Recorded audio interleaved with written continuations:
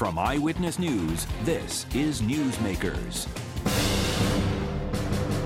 Special counsel Robert Mueller has agreed to testify before Congress on his probe into Russian meddling in the 2016 elections.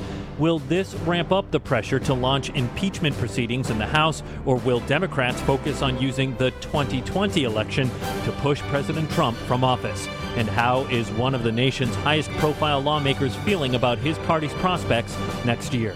Our guest this week on Newsmakers, Massachusetts Congressman Joe Kennedy. Welcome to Newsmakers. I'm Tim White. Joining me on the program, Eyewitness News reporter Ted Nesi. Congressman Joe Kennedy, it's good to have you back. Thanks for having me. Appreciate it. So last time we checked in with you, you were not ready to call for impeachment proceedings into President Trump. Where do you stand now? I think times have changed, and I think the Congress has to begin those impeachment proceedings. Look, I've had the chance now over the course of the past several weeks to read the Mueller report in its entirety.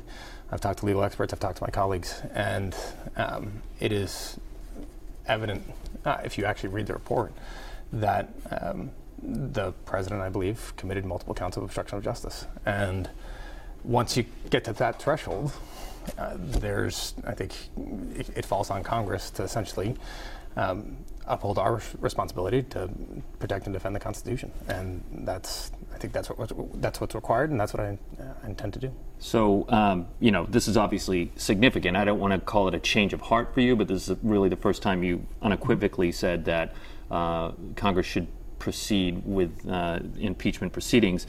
You said it was because you read the Mueller report, which came out in April. Yep. What specifically in the report was the tipping point for you? So the report it's exhaustive. It's about 450 pages. There's a lot in there. It's broken up into two volumes. First part deals with the Russian interference campaign into our elections, which is egregious and horrible. And if you go through it, there's all sorts of, put it politely, non-complimentary aspects and descriptions as to the activities of Trump campaign officials at that point. However, the special counsel indicates that there was no, as they define it, conspiracy between a Trump campaign to benefit from the Russian interference, although they do say explicitly that they expected that they would benefit. There was no quid pro quo, if you will. The second half of that report is all about obstruction. And as you go through it, particularly as a former prosecutor, what the special counsel details is on a number of instances, they lay out the facts about what happened. They then apply the facts to the law when it comes to obstruction. And they say on a number of different occasions that there's at least substantial evidence to indicate that the requirements to prove obstruction have been met. And when you hear that, when you read that, when you understand what that says, that the President of the United States engaged in multiple acts to try to obstruct a federal investigation, then I think our hand is forced. This is not something I take lightly. This is not something that I would wish that any member of Congress or any government would have to go through. I know it's divisive. I know there are strong feelings about this, but I also believe that when you have a president that has willfully broken the law repeatedly to try to evade justice for various acts of illegal acts, then Congress has to hold him accountable. So you will be at odds with Speaker Pelosi on this issue right now. Did you warn her about this new position? Maybe she's watching. So I haven't had the conversation with her yet. She's a loyal Newsmakers viewer, so it's good you came here to tell her. Yeah. So I haven't had the conversation with her yet. I think I respect her opinion on this. I respect the opinion of my colleagues. About a third of our caucus has come out in favor of impeachment at this point.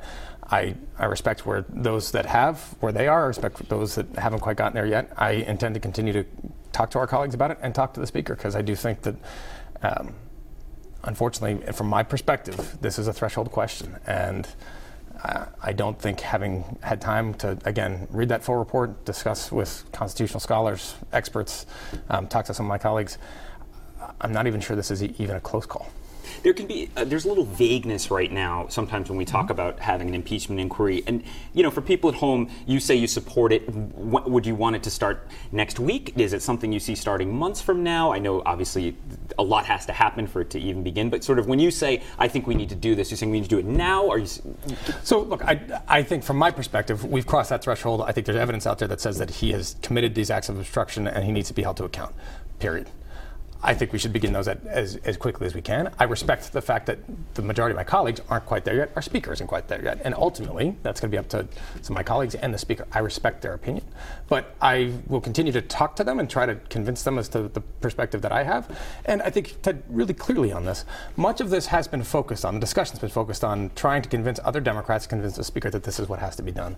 This is not a partisan issue. There's nothing, I read those documents not as a Democrat trying to get a Republican president, but the last thing in the world I want to do is to spend the next several months going through impeachment proceedings. I don't want to do this. I think that when you have a special counsel that is deeply respected for his service to our country and his career in law enforcement, that has assembled the best team of investigators in modern American history, that comes out with a report that says there's substantial evidence to believe that the president's conducted multiple acts of obstruction, what else are you supposed to do? Well, should he have made the call then on obstruction of justice? You're a former prosecutor. Yes, without question. I don't think that's even close. I understand that that Mr. Mueller the special counsel decided to abide by the terms of an Office of Legal Counsel memo, an office within the Department of Justice that is supposed to provide guidelines for prosecutors, and I understand that. I would also counter respectfully to Mr. Mueller that is a memo. That is not binding law. That is not a Supreme Court decision. There's no case law on this. If you have those concerns, I would have. The entire point of the special counsel is to try to remove, given the political sensitivities around impeachment, is to try to remove this from the political process and approach this as objectively as one can with the resources necessary to try to uncover the truth. I think coming essentially right up to that line and then punting that to Congress to say, hey, you guys figure this out, is not, you kind of mess with the entire intent of what the special counsel statute is supposed to be all about. We have so much to talk about. I don't want to take the whole show on this, but I just have to push back when you say it's not partisan. Speaker Pelosi right now clearly disagrees with you on whether it would be perceived as partisan, even if in your view it shouldn't be. It's a fact of law. She said recently, quote, Trump is goading us to impeach him. Every single day he's just like taunting because he knows it would be very divisive in the country, but he doesn't really care. He just wants to solidify his base. Is she wrong on the politics? I don't think she is wrong, but I also don't think, I think respectfully, on some of this, I'm not so sure it matters. One. Two, there is a Republican colleague of ours in the House that has called for impeachment as well.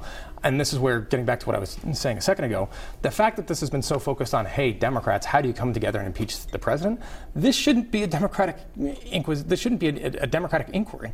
This is an inquiry from members of Congress that took an oath to preserve, protect, and defend the Constitution of the United States. And it clearly, the special counsel clearly says, if you read the darn report, that he committed obstruction. Period. And if that's the case, how do we preserve, protect, and defend the Constitution and then not try to hold the president accountable? And for my Republican colleagues, and there are a number of them that behind closed doors, well, they might not have told me that they're for impeachment, certainly don't appreciate or like the acts and activities of this administration.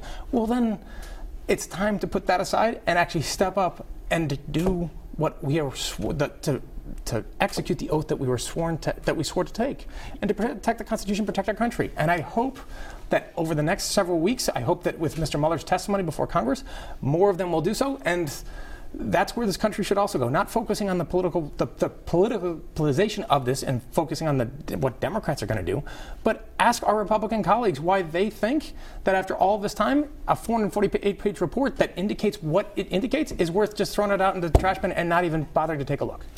We're going to shift gears to, on Monday, I believe, you're going back down to the border, right? And this will be, correct me if I'm wrong, your third visit down to the border? Yes. Third visit as a member of Congress. This time you're going to a border facility in Clint, Texas, and that's the facility that's come under quite a bit of fire recently.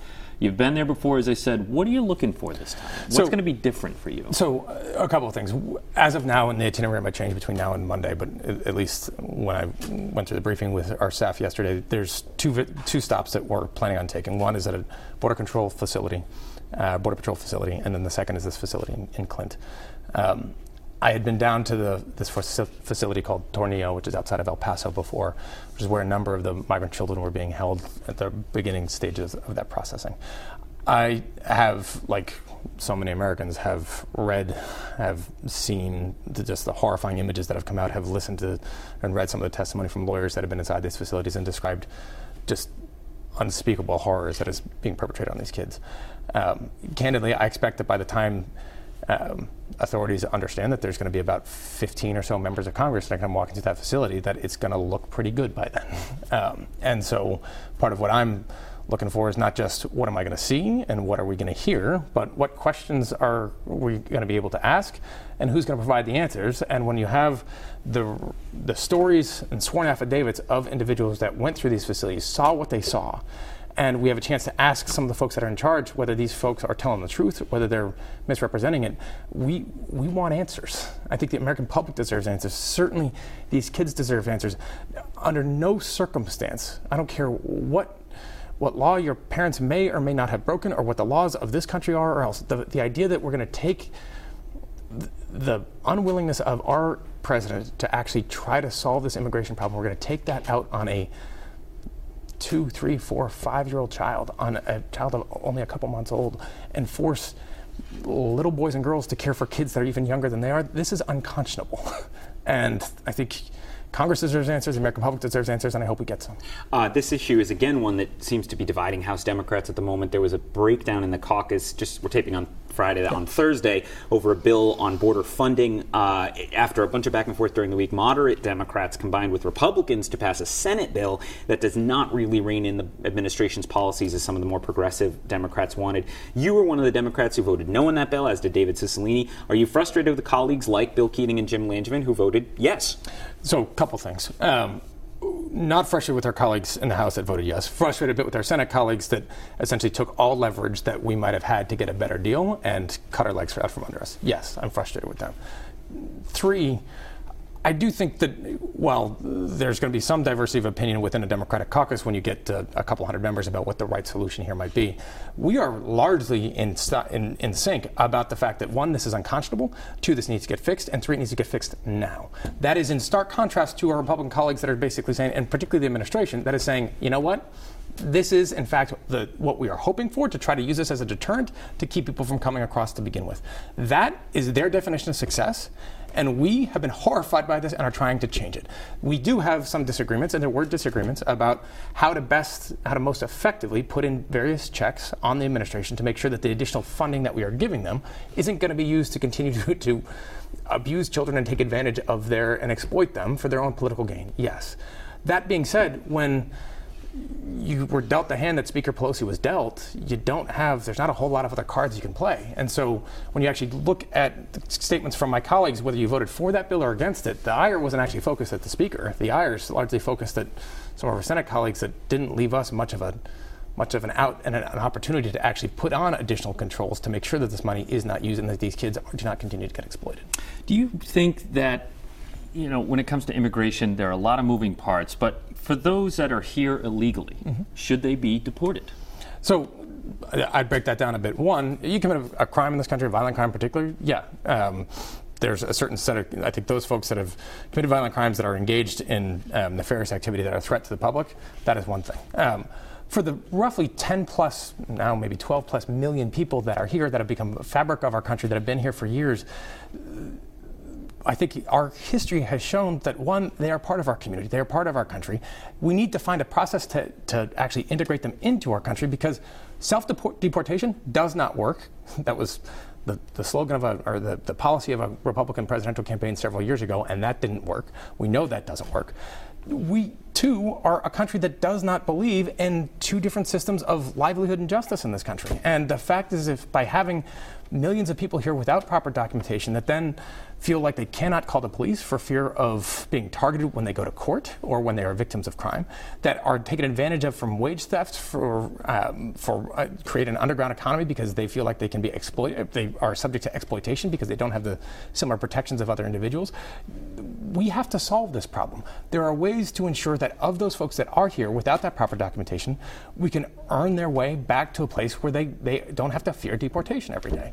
That's the process that we should engage in. That's, by the way, the basis of a bill that passed the Senate and the Obama administration back in 2013 with a veto-proof majority, nearly 70 votes, Democrat, Republican, broad-based support.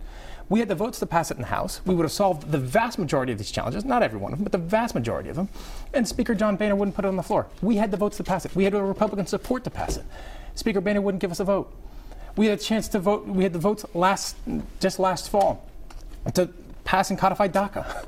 We had the votes to do it. Republican leadership knew we had the votes to do it. They rolled their members. We didn't get a vote on that one either. This has been one of the most heartbreaking aspects of my time in Congress, now nearly 7 years, to watch this topic get forced through a political hot potato in a way that just is so crushing to so many people that are just trying to make sure that they have a better life and safety for their children, that I don't think is too much for them to ask for, and I think that we can provide. All right, Congressman, we are way overdue for a break. We're going to take that right now. When we come back, we're going to look ahead to the 2020 election. Stay with us. You're watching Newsmakers.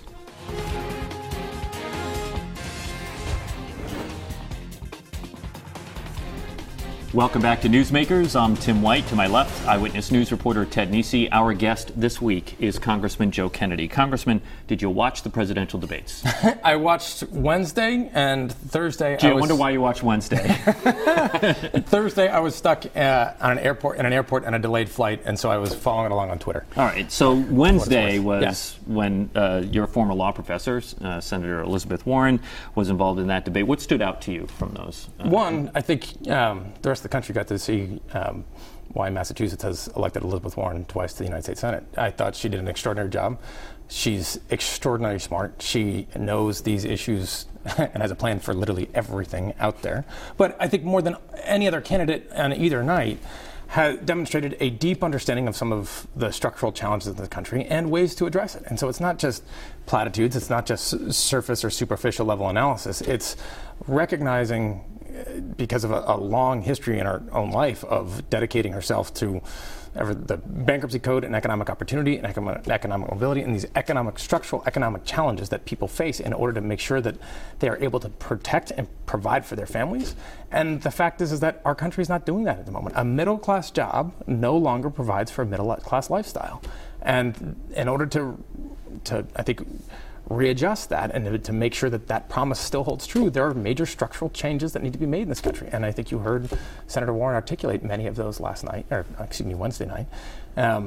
And I think she did very well. You've acknowledged publicly you took at least a look at running for president. A lot of people are asking you. It was a quick one. A quick one. All right. Your family may have looked at that once or twice in the past. What was the deciding factor? You did have some conversations. It's not like you can't talk to people who No. So, like. I mean, I guess first off, I think across the country there's a lot of folks that are concerned with the actions, attitude, policies of the current president. And so a lot of people are trying to find anybody that might be able to provide some promises beating him. Honored that some folks thought that my name should be included in that. That is obviously a big choice and a big decision to make at a time when I got a 1-year-old and a 3-year-old and a busy job. I'm away from my family already 100 nights a year. That's not something that I was all that eager to pursue at this point in my life. I got a pretty full plate as is, and I'm happy where I'm at, and we'll take it from there as it comes. Would you consider running for Senator Warren's seat if she is elected president? If another seat is to come open at that point, I'll take a look at it. Again, my family's been involved in elective office for a while. I think the number one rule on that is, before anything else, that is a family decision because it impacts your family almost more than other than military service, than any other job you can get. And so you got to make sure that's right for my family, 2 little kids, and a whole host of other factors. And if it does, we'll take it. Take a look at it when it comes, but not on the agenda. One other family question while we have you. It's going to be 10 years this summer since your granduncle Ted Kennedy passed away. At the time I think you were still a district attorney maybe at the time when you passed. Not even yet. Okay, so you were younger. Time has passed. You're now a member of Congress. I'm just curious, when you look back, what's different about how you view him now as someone who has now been in Congress like he was versus when he died and you hadn't experienced any of this? I think, one, the level of commitment that it takes to be in this job that long. It's this job anyway, a House member, and I'm sure similarly for the Senate. It's an extraordinary honor. You feel that honor anytime you walk through the halls of Congress. You do, truly. But it demands an awful lot of you and an awful lot of your family. And the commitment that it takes for somebody to have done that as long as he did with the level of dedication that he had to the job. 2, the respect that he, with which he held his colleagues, despite very strong differences with an awful lot of them. If you want to legislate, the ability to try to find ways to You can disagree on 99 things out of 100, find the one and work on the one. And I think he was extraordinary at being able to do that. And I think his legislative record is a testament to that. When, back to the debates, when the candidates were asked to raise their hands if they supported abolishing private health insurance, Senator Warren was one of them. I'm wondering if you were asked that, would you have raised your hand? So, yes, I'm a supporter of Medicare for all. I believe that our healthcare system needs a strong structural overhaul because there are disparities in access to care in this country that still are just not acceptable. No country on the planet has been able to find a way to successfully implement a single-payer system without some form of private insurance. I think it's well worth a shot to see if we can, but I want to make sure that my guiding principle in all of that is that people get access to health care that they need when they need it at a price that people can afford. But in that binary moment, it sounds like you wouldn't be able to raise your hand because... No, I mean, look, I support the legislation. I think there are aspects of that legislation that as any bill goes through, any major structural overhaul goes through a legislative process as we try to make sure that we get that bill right. The promise of Medicare for all is the fact that every single person in this country gets access to health care that they need when they need it. That is a policy that I stand behind and a value that I stand behind 100%. And I want to see if we can actually do that. When you turn around and say, hey, is there a country we can model that after? No country has been able to do that effectively as of yet. We can be first. You also take a look at Massachusetts. We've got over 98% of our people covered with insurance. So there's ways to do that with a hybrid model. We still, however, even in Massachusetts, struggle making sure that there are not major disparities to care that we've seen. Today, across our country, an African American woman is 243% more likely to die during childbirth than a white woman. It is 70% more likely. She is 70% more likely to die when adjusted for income and education. Right? My uncle, Senator Kennedy, in 1971, gave a speech on the Senate floor announcing his support and his introduction of a single-payer bill. He talked about one of the motivating factors for that were the disparities of care that the United States had vis-a-vis the rest of the world. He pointed to things like infant mortality, maternal mortality, life expectancy. Now, since 1971, all of those statistics for us have clearly gotten better. Relative to the rest of the developed world, they've gotten worse. So my support for Medicare for all is a clarion call for saying, hey, this incremental shift that we have seen, while it has benefited those that have access to the best healthcare systems in the world, that's great. We have left behind millions and millions of Americans who do not have access to it. And that's just no longer acceptable. And so, yes, we need to make sure people get that coverage. And if that means abolishing private insurance, then that means abolishing private insurance. When let's look locally in your district, you and some other leaders about a month ago were at Brayton Point. The towers are down. There's a company, Ann Barrack, I think it's pronounced, will turn the site into a clean energy center. You've been talking a lot about the blue economy and the potential of the ocean waves and the potential of wind power. What do you think needs to happen to actually, people in Mass and Rhode Island have been hearing about this for a while, to really make that into the kind of big jobs center that political leaders have been touting for a long time? So the biggest thing is that federal, local, and state policy has to start actually supporting what is already going on organically and what has been happening in southeastern New England, not just Massachusetts, Rhode Island, Connecticut, all together now for years, and trying to actually make the moment that we're in possible. Part of that has come with just the development of new technologies, with the decreasing cost of offshore wind and the turbines and the windmill stems that actually go into the water and then the ground. Part of that has been the permitting process for offshore so that we can actually get the process up and running. But the main issue here is that there's already an awful lot of synthesis that takes place across southeastern Massachusetts, into Rhode Island, into Connecticut, and it's time federal policy actually caught up with that so that we can make sure that it's easier for people to get to work if you live in Massachusetts but work in Providence, or vice versa. That when it's Friday, we were just at an announcement for the midterm review of a major economic development project looking at what it will take to actually support a blue economy largely based off of offshore wind for southeastern New England. There's an awful lot of great stuff going on. And Barrack, you pointed to a number of pieces of legislation that have been filed to preserve or expand the investment tax credit for wind. Working very closely with Congressman Cicilline on various projects to try to make sure that as federal funds are directed into this region, that they take a regional approach to that economic development and not one that is just focused solely on Rhode Island or just Massachusetts, because the only people that seem to pay attention to that invisible border between the two are the politicians that actually work here and not every other family that calls this place home. So let's try to make sure that those policies are reflective of a community need that is already recognizing that there's major economic assets that we have in this region. Let's line them up and support them. We have well under a minute left. Jacqueline Kennedy Onassis, her Martha's Vineyard Summer Estates on the market for $65 million. Total bummer. Are you going to make an offer? Have you ever been there? I have been there. It has been. Wow. It's been a while. It turns out when you show up with 150 relatives, it's a bit of a fight for the couch. That's good to know. I do wonder how you guys manage like the beds at Hyannisport at this point as you get more cousins and stuff. If you think beds are a problem, you should try Thanksgiving turkey. Congressman Joe Kennedy, it was great seeing you and have you back on the program. Thank you for watching. Have a happy and safe 4th of July, and we will see you next time here on Newsmakers.